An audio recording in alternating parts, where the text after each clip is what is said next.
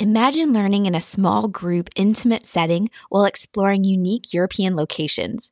EU Vet CE Experiences offers race-approved CE seminars that combine half-day lectures with time to relax and discover captivating cultures. The CE sessions are delivered in English, allowing you to elevate your career while vacationing with loved ones. Experience the perfect blend of learning and luxury at EU Vet CE Experiences interactive seminars in hand-picked European destinations. Elevate your knowledge and recharge simultaneously. Visit euveterinaryce.com to learn more. I want to continue to work towards an environment where everybody can be appreciated, everybody can be understood and heard for who they are in this world. Welcome to Vet Life Reimagined. I was introduced to our guest today, Dr. Serena Nayee, by my good friend Stephen May, who is a previous guest on the podcast. And I was amazed by Serena's passion and all the work she is doing to support veterinary medicine. She graduated vet school in 2020, so this was in the middle of the COVID pandemic. Not only was she dealing with a pandemic, she will share how she faced discrimination by her very own classmates and professors in vet school, and how she found a tribe of supporters.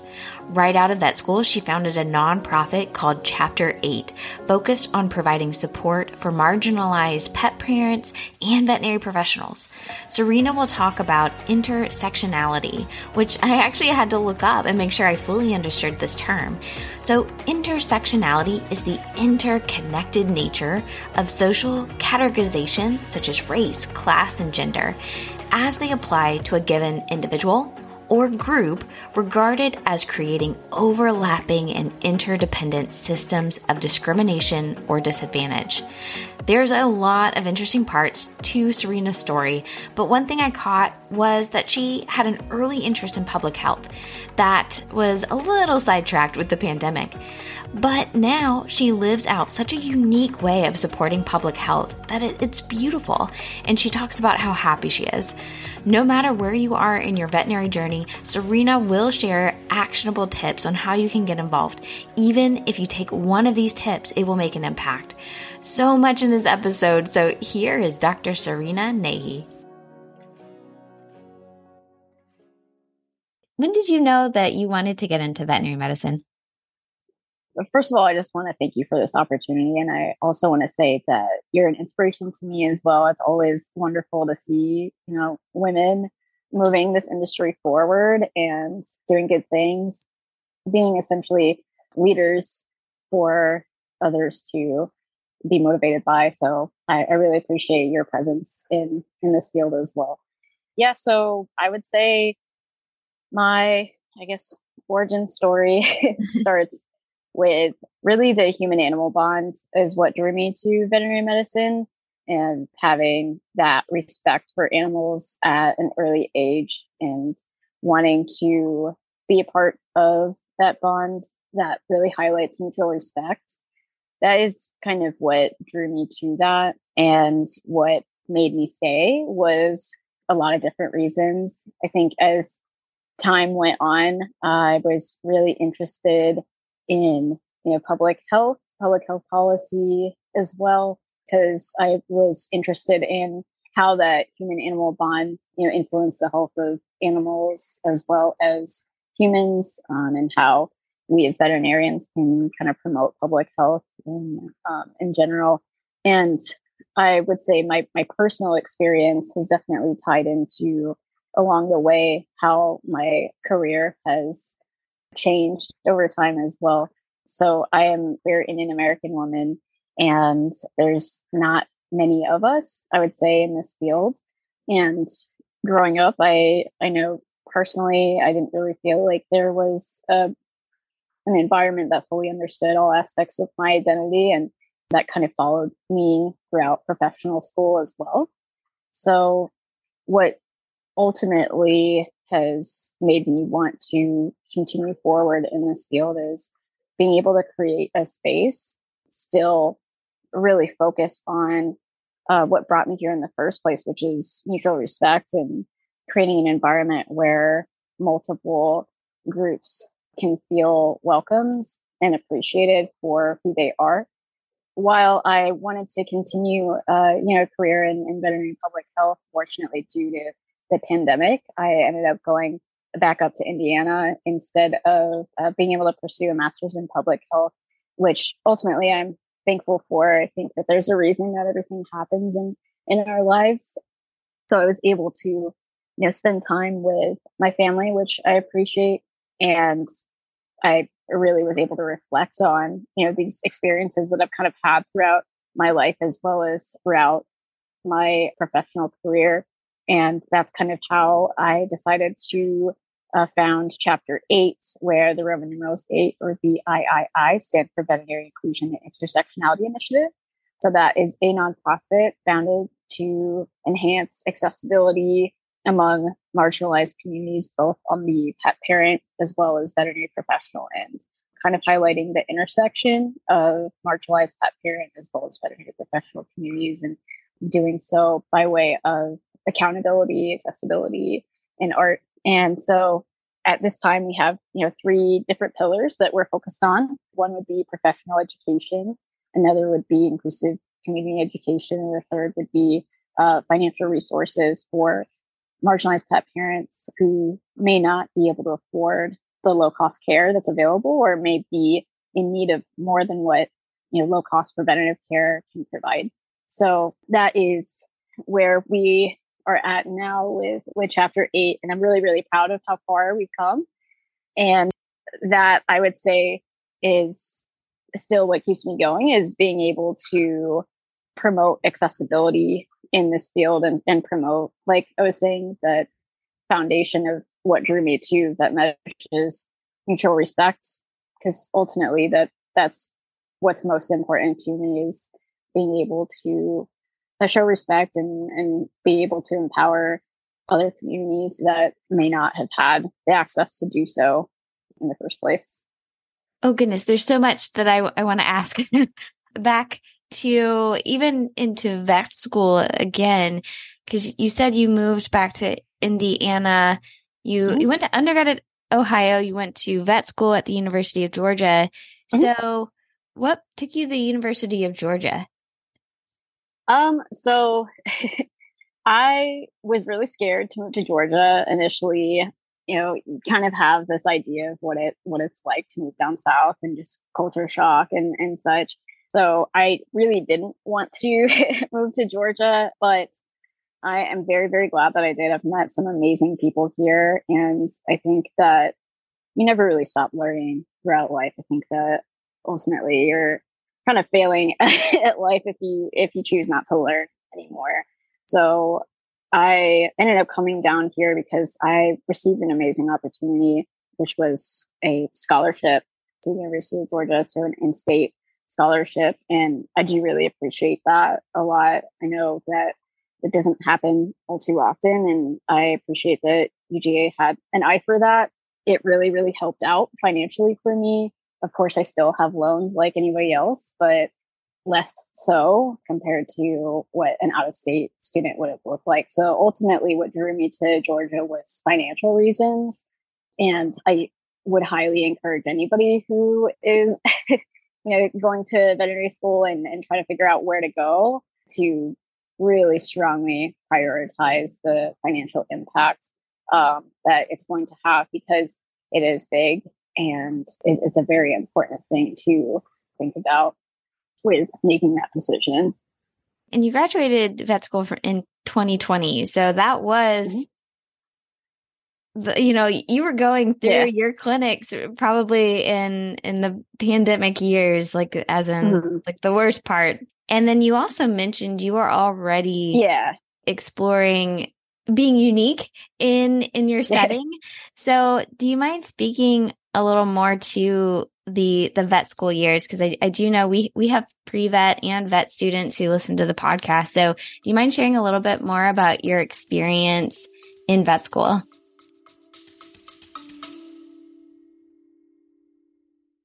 We would like to thank our sponsor, VetBadger, the all-in-one practice management software that puts relationships first.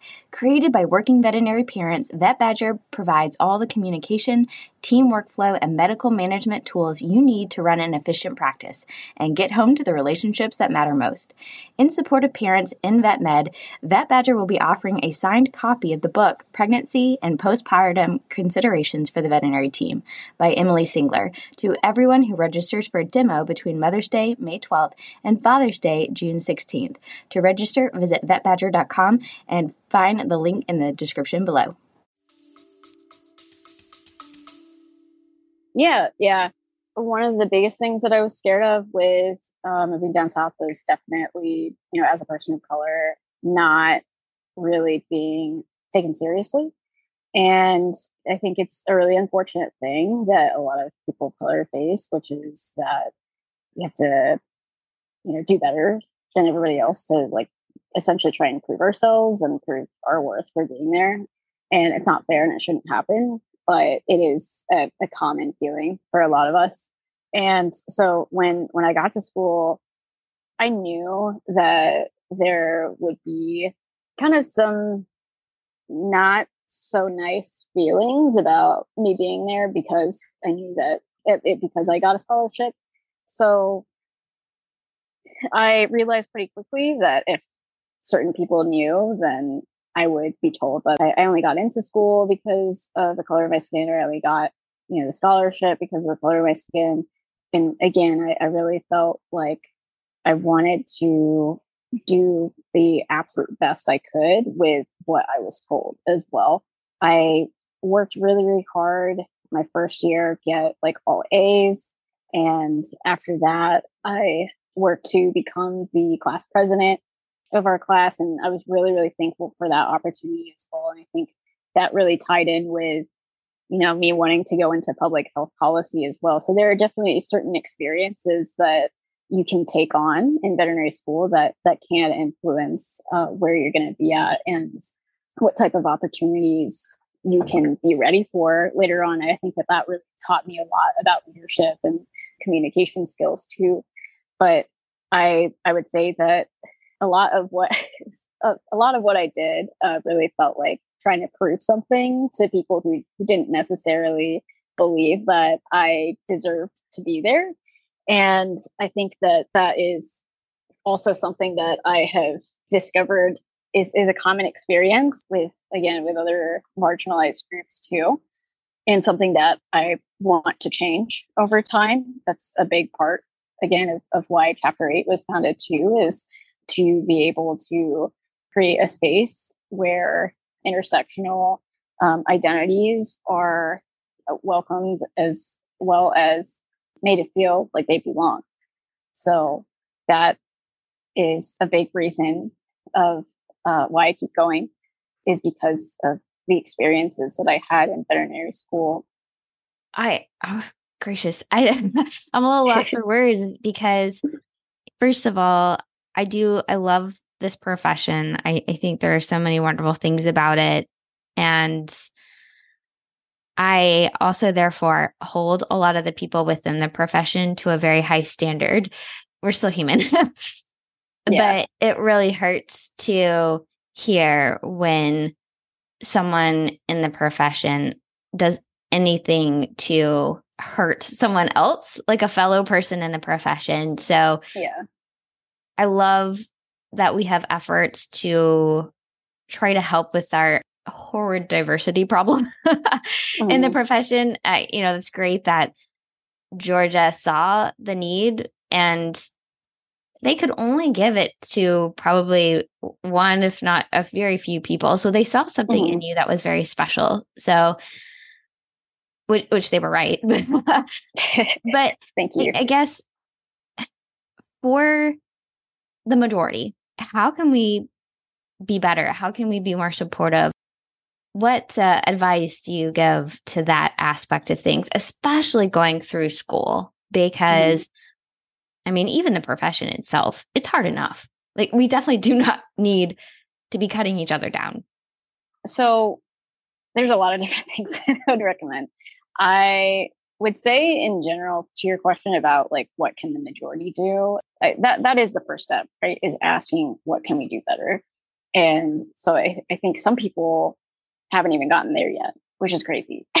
Some people don't even recognize that this is a problem. So I think that that is really step number one. Step number two is what what am I doing that could be contributing to the problem, and really taking accountability and not taking it personally either, because at the end of the day, this is a systemic issue, and one person is not responsible for all of the harm. There are people out there that are pretty harmful people and can be responsible for a lot of harm, but they're still not responsible for all of the harm that is caused by systemic racism, prejudice, all around inequity that's present and does carry over into multiple aspects of healthcare, veterinary healthcare included. I think doing research is another big part, and seeing what the numbers look like.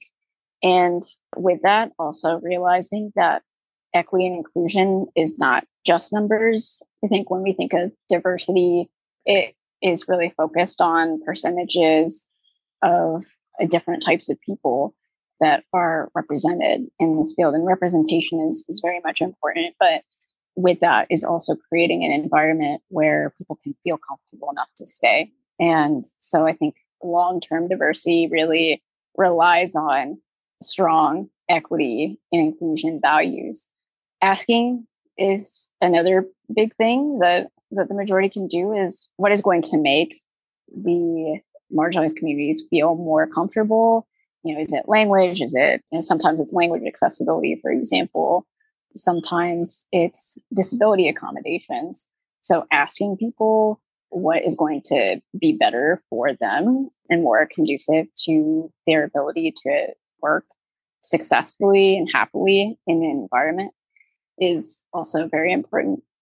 There's a lot of resources out there that are considered, I guess, more general resources to read, to watch, but they're still applicable to, again, to the systemic inequities that are present, unfortunately, kind of ubiquitously throughout different fields. So there's a lot of organizations that are focused on, really empowering marginalized communities.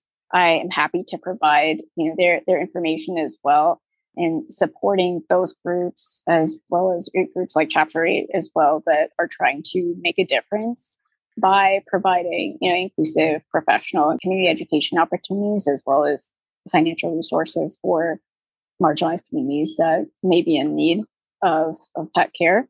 There's a lot of different ways to kind of do better, I would say. But the first step is realizing that, and recognizing that there is a problem, and it's not a one-stop solution to everything. Yeah. The one that really hit on for me is that making a culture where you feel comfortable. Because it sounded like, and correct me if I'm wrong, you had a lot of moments where you didn't feel very comfortable. Mm-hmm. Yeah, definitely. I think for a variety of reasons as well. Yeah.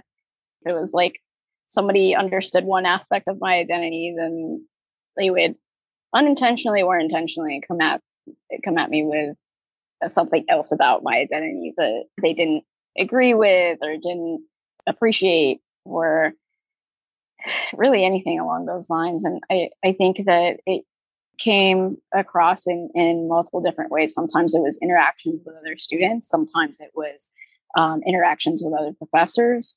And none of it is acceptable, regardless of what stage you are in your career. It is important to, to recognize that it's a problem for everybody, really. I can't help but wonder if you were having those moments, why did you stay? Why didn't you ask to get transferred, or, what was it? I shouldn't have to go through extra effort to make other people comfortable because I am feeling uncomfortable. And that was really it for me. Like, it shouldn't have to be a different experience for me overall. Like, I shouldn't have to go through more steps than everybody else does just because they are uncomfortable with trying to understand who I am. And I think that that is a lot of people's experiences that do come from marginalized communities as well. For me, what was really, really important is finding a good support system as well. I did have a good support system in veterinary school. Like I have some really, really solid friends that we're still going strong. And we met during times where we were kind of just all going through it. I mean, we had our own experiences with veterinary school itself being tough, but we also had like our own personal experiences going on too, and becoming friends with other people from the communities that have similar experiences too was really, really important for me. And I'm just very thankful that they were there. There weren't a lot of us, but the relationships that we did have made all the difference in the world. With that, also certain mentors as well. So being able to speak on experiences, be heard, and also talk to people who wanted to see change as well. There are still some professors that I'm speaking with at UGA as well who want to see those changes happen. And so with the bad, there is good as well. I think it's important to people will always say like take the good and leave the bad. I think you should take both because you can learn from the bad to make more good. Hopefully, everything is a learning opportunity. So you talked about finding your support system, and while there weren't many of you, it was a very strong support system. And my guess is that that's a little bit of what you're bringing into what you're doing now is creating support systems for people in the profession to not only learn more, but have the community, which I definitely feel like there is something about having your people. I call it your people, right? Your support system is how we get through life in general. Definitely. Yeah. It makes a huge difference. You mentioned the term mutual respect a couple of times. And I think it was even part of what you were talking about early on in your career. Can you speak more to what does that mean to you and how you saw it and how you're wanting to keep that going? When I was a kid, how I saw it was that there are multiple different species that exist in this world, and we all play a part in creating an ecosystem that does really rely on balance as well as mutual benefit often. So when I was a kid, I don't know if every kid sees this or not, but I really saw animals as a big part of creating a positive environment in this world and a big part of that balanced ecosystem with the human animal bond that focuses on something that is more systemic, but scales it down to create this idea of, respect between two parties and wanting to be able to uphold that and empower each other.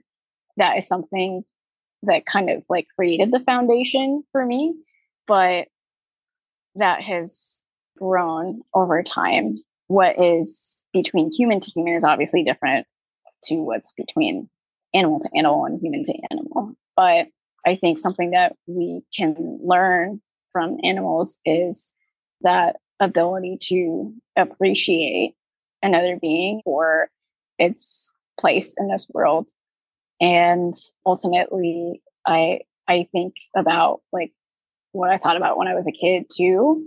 And I think that it helps provide some clarity sometimes. I mean, kids are smart. They they really like have it down with just making things so simple but so real and so understandable.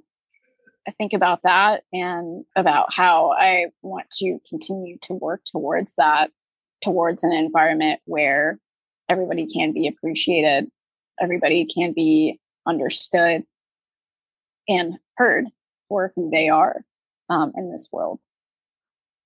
Yeah, the word belonging, I think it does call upon a very basic but strong human need.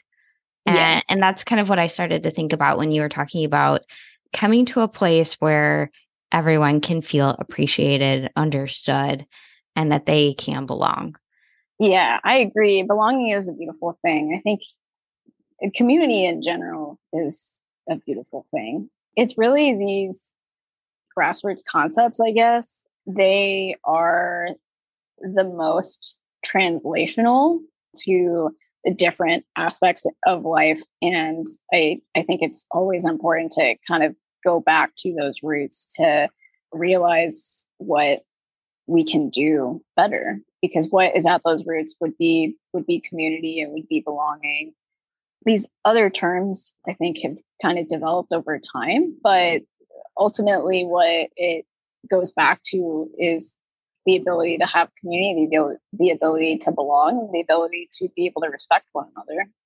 Not only are you working in a direction for community within the veterinary profession, but you're also focusing it outside the profession, so the community with pet owners who Mm-hmm. also may not always feel like they belong in certain veterinary settings, which is sad Mm-hmm. again for me to say. But do you mind sharing a little bit more your focus on working with specific people in the pet owning community? Definitely. And I think that was a big part of why intersectionality was determined to be a component of chapter 8. Of course, like my own personal experience, having that intersectional identity and realizing that there isn't really a space where multiple aspects of identity can be appreciated, heard, and do feel like they can belong. But also with that, kind of focusing on the intersection of different communities that are involved in veterinary medicine, but may not necessarily be part of the veterinary professional group.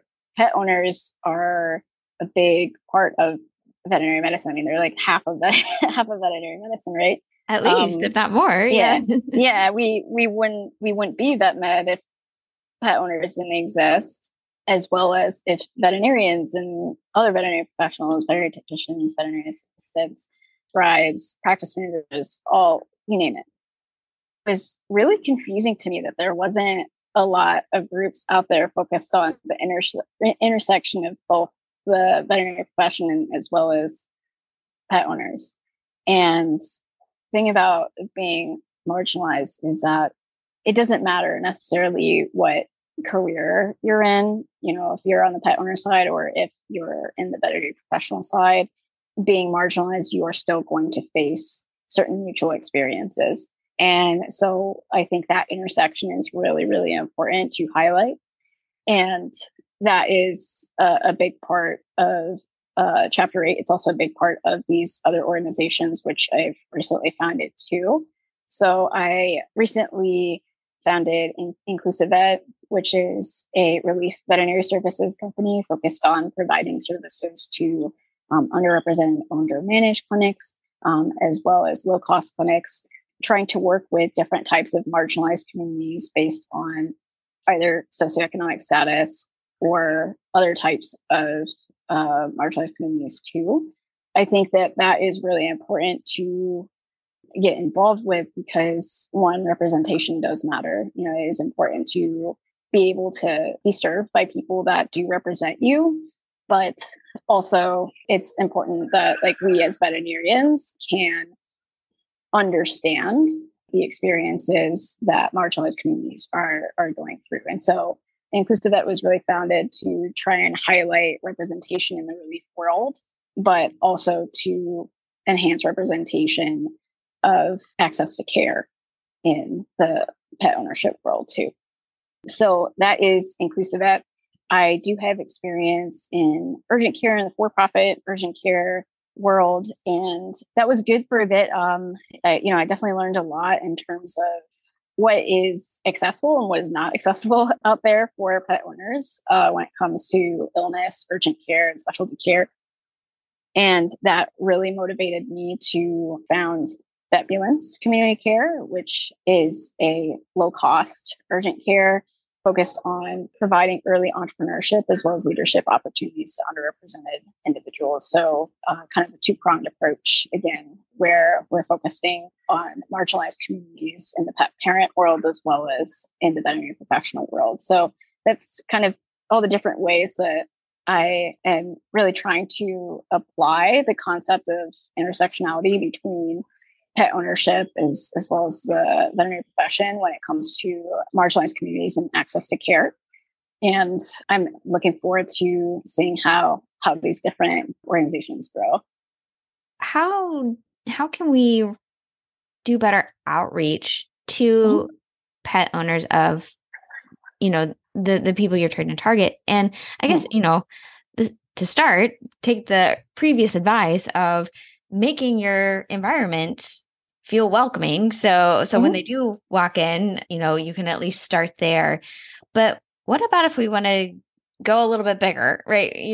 Like yourself, how do you market? How do you connect to those individuals so that they know that they will be welcomed? They will feel like they belong. There are people who they are that passionate about helping them and their relationship with their pet. How do you let them know that there are options for them, especially if they have financial concerns, but also, again, because you never know how much money somebody has, right? Walking in, you probably have great stories from urgent care of that.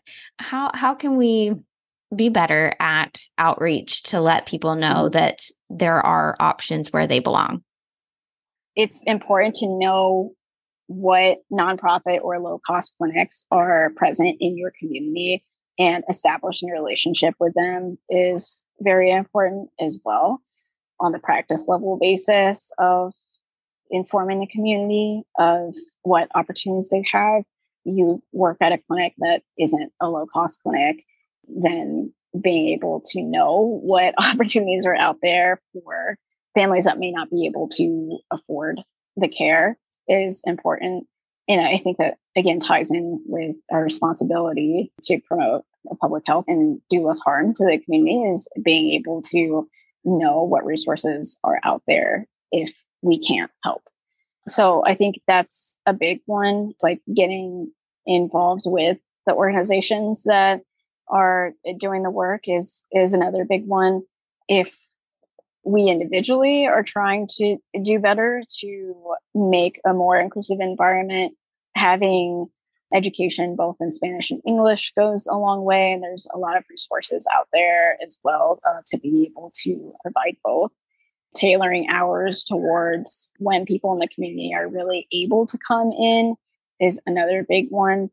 And trying to partner with organizations that are trying to help with financial resourcing, whether it be like grants or other nonprofit organizations that can more directly work with you. I think doing that research ahead of time would be really helpful, instead of, waiting for there to be an urgent situation. And then at that point, the pet parent, it's on them to really like try and like scramble for funding and such. And there's not a whole lot of resources out there to show them like what is the right way to go about applying to, because a lot of these application processes are very, very strict, and therefore kind of go against the idea of being accessible to the people that really need it the most. So I hope that kind of answers the question on the practicing level basis. No, I think that was a fantastic answer. All of those are very doable. And sometimes it is that step that makes the world of difference for someone. Like you talked about the translations in their own language. So they have something. I was like, oh, I know that. I can read that. Yeah. So thank you. So what else for the student side of things? I think for the student side of things, getting involved with the organizations, like the affinity organizations that are involved, for example, like Chapter 8, Possibilities is another one, the Multicultural Veterinary Medical Association. There's the Latinx VMA, Asian American Veterinary Medical Professional Association, National Association of Black Veterinarians. There's a lot of them, as there should be, that can really help out with providing different types of resources. And I'm really happy to see how many different organizations there are and seeing different organizations collaborate too. It's a really, really beautiful thing. And I would say that's, one step for students. Chapter 8, right now, we are working on getting our application process set up for a funded externship focused on access to care. The goal is to help individuals from underrepresented communities, from marginalized communities, be able to have education experiences that they don't have to pay for. And so that's going to be open to pre-veterinary technician, veterinary and vet technician students that come from marginalized communities that would like, an externship opportunity in the access to care realm. And we have worked really, really hard to collect funding to be able to offer that. And we are working on getting our first application set up, as well as first round of externs through. So we're really, really excited to see that happen, and always looking for funding as well to keep that going, because I think it's a really, really important thing for education to be financially accessible to marginalized communities. And I think part of that is not having to pay for a voluntary experience. When I was collecting hours for my veterinary application process, there's a lot of money that I spent on gas. And I'm sure that you're familiar with that too. There's a lot of situations where people may be living in the city and they can't get to a farm and get, large animal experience. So they might have to, drive out to the point where they need to actually stay there to get that experience. So, that's part of why we're doing what we're doing as well. But this specific externship opportunities and access to care externship opportunities are giving people from marginalized communities the opportunity to work with marginalized communities and understand how care can be contextualized to different situations and along the spectrum of preventative care, urgent care, and general practice as well. I love that. Are you working with universities? We are trying to work with universities to do that. Yes. That actually reminds me, I'm going to actually email somebody back about, about that. We are definitely open to talking to a different university. So if there's anybody that you know of, please let me know. And I'm happy to talk to them as well. Yeah. Oh, I think I almost want to make that mandatory. But one of the themes that I have, whether it's listening to people's career journeys or just if I'm giving pieces of advice, is never be afraid to try something. Mm-hmm. So you never know if, like, you had no idea what going to Georgia would be like, and you ended up appreciating the experience. Mm-hmm. But you never know if going to work in a rural area is something you actually really enjoy doing. And we need that. We need people in these access to care kind of roles. And so if we aren't allowing people to experience it, it's even harder, I think, to recruit. I mean, what about if somebody really loves it? But I just see so much benefit from it. So I hope that goes well. I will see what I can do. I hope we can spread that. Thank you. Thank you. Yeah, I appreciate that. Anything helps really in terms of letting the public know what's going on, whether that be just awareness or partnership, sponsorship, like really anything helps, because it's very much a collaborative effort in order to be successful. Yeah. Anything that you want to share that we haven't been able to talk about yet? I think the one thing that I forgot to mention is that VetVulance, the low-cost community urgent care, is going to start here in October. We're going to open our first location in October of this year. And how we work is by leveraging our relationships with existing low-cost preventative care clinics. So we are able to kind of provide a spectrum of care, therefore, on a low-cost basis. And do so also with our model, we reduce impact on the environment, reduce financial impact. And so I'm really, really excited about that. after our first year, we are going to take an intern through the partnership between Chapter 8 and Vetulence to be able to offer an early entrepreneurship and medical leadership opportunity to someone from an underrepresented community. So I'm really, really excited about that. And I'm overall excited to see Vetulence grow as well. One, because of the impact on the community to be able to provide accessible care, but also because a big part of making this profession accessible is making it financially accessible.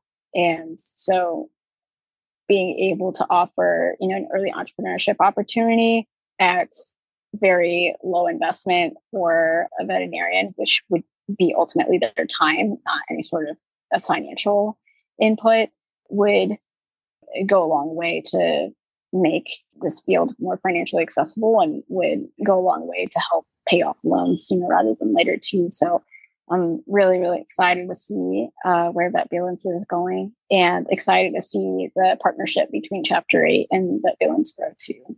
Yeah, you have a lot going on. So yeah, I do. Yeah, everything's connected though. So I think that makes it a little bit easier. But yes, I wouldn't have it any other way. Honestly, I'm really, really happy and honestly, I see the blessed in your background, and that's how I'm feeling. I feel blessed with a really amazing opportunity. Oh, that is awesome. Yeah. Well, I have just a final 4 wrap-up questions for you. Mm-hmm. And the first one is, what is something that people may get wrong about you? There can be a lot of assumptions made about people like me, I guess. Typically, those assumptions aren't going to necessarily be correct in terms of I'm usually always open to having a conversation just because I believe in something that may be different to you or may not agree doesn't mean that I wouldn't be open to having a conversation. Of course, it has to be a respectful one, but I would say that sometimes that is not what people expect.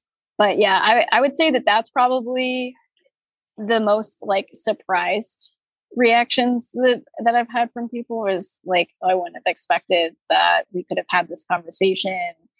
And I just tell them, as long as you're respectful, like that's really what matters, at the end of the day. That's a good one. I'm really excited to ask this one. So do you have like a hidden skill or interest? I'm a very open person. I don't know that like I have anything that's hidden in terms of skills or interests. I really, really love cooking a lot. Mm-hmm. Sometimes I've thought about just like leaving that and becoming a chef. I do like art a lot. I feel like I'm very science brained, but I really like art a lot. My partner is an artist, and I really like to write. I did do some open mic nights when I was in veterinary school. I like to sing as well. So maybe those are things that people didn't know, but I guess like I guess I'm not like hiding it or anything like that either.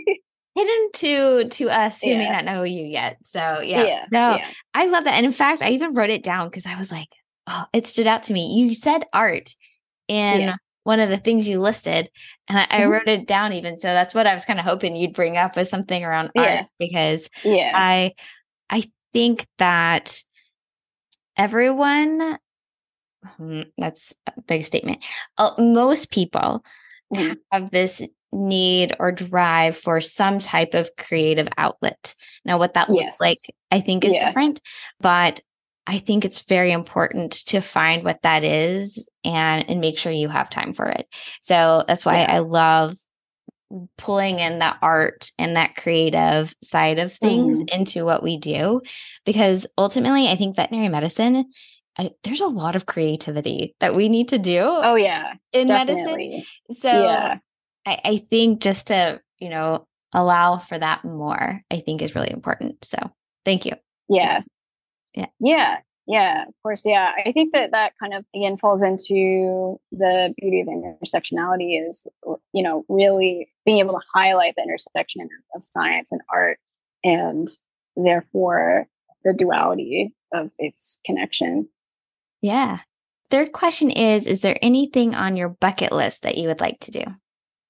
On a personal basis, I definitely really want to travel a lot more. I think like that really got limited because of COVID. And then, the aftermath of that is fear and anxiety of traveling as well. Definitely, I would like to go to a lot of different places, but I think traveling and trying different foods and meeting different people from different cultures across the world is going to be an important one for me. It's a very broad bucket list thing, but it's something that I want to make sure I can prioritize regardless of work, how busy work is and such. I think that is still important to me and something that I want to keep going with as well. Nice. And the last question is, what is something you are most grateful for? It's hard to narrow it down to like one thing. What's the first thing that popped into your mind? The first thing that popped up into my mind was my dogs, because he's right there. They're always lurking.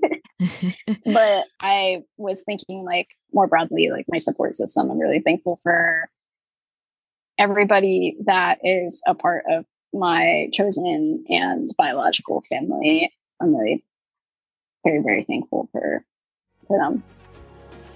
Thank you for joining us today on Vet Life Reimagined. To find any resources from this episode, you can check out the show notes below. And to support the podcast, you can subscribe, leave a great rating and review, and share with friends and colleagues. Your support fuels our mission to empower the veterinary community. So stay tuned for another inspiring episode next week. Take care.